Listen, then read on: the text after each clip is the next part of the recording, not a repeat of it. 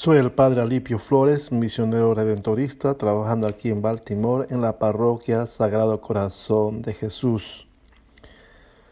Hoy, 1 de mayo, estamos en el tercer domingo de Pascua y en este día las lecturas van en la sintonía de la proclamación de que Dios resucitó a Jesús y le constituyó Señor. Así lo anuncia Pedro ante el Sanedrín. Es el centro del mensaje cristiano en todos los tiempos. Dios resucitó a Jesús y le constituyó Señor. Esta convicción profunda de fe convierte a los discípulos en apóstoles de la resurrección. Dicen ellos, nosotros somos testigos de ello. La resurrección de Jesús cambió la vida de sus discípulos y dio una identidad definitiva a la comunidad cristiana. Ahora la causa de Jesús les apasiona, les fascina y se lanzan a anunciar el Evangelio. A ello estamos llamados hoy también nosotros. ¿Cómo ser hoy testigos vivientes de la resurrección de Jesús? Eso es la pregunta.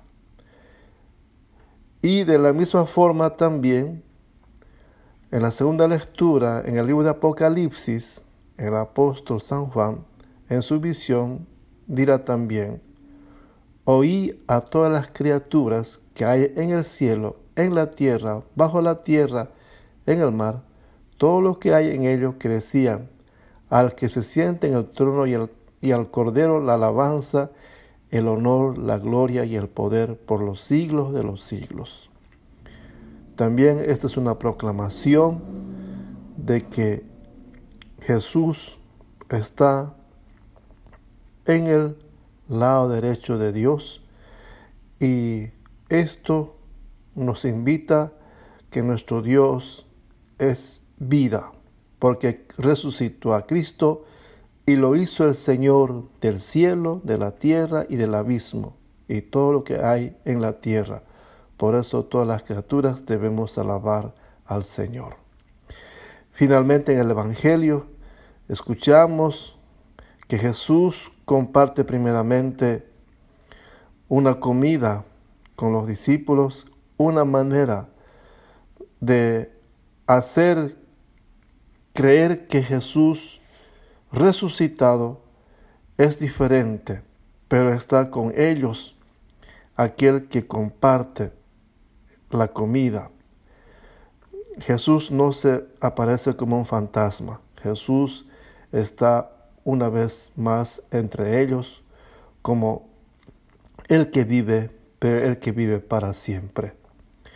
Por lo tanto, Jesús se acerca a Pedro para preguntarle 3 veces y asegurarse que Pedro lo ama de verdad, porque Pedro, no se olviden, lo había negado 3 veces también. Y Jesús, cuando llegaba la hora suprema de la dolorosa pasión, había negado 3 veces Pedro, y ahora 3 veces pregunta Jesús a Pedro si le amaba. Cuando la tormenta había ya pasado, aquel testimonio de amor tenía una razón de ser muy clara: sanar las heridas que habían causado el miedo, la vanidad y el orgullo.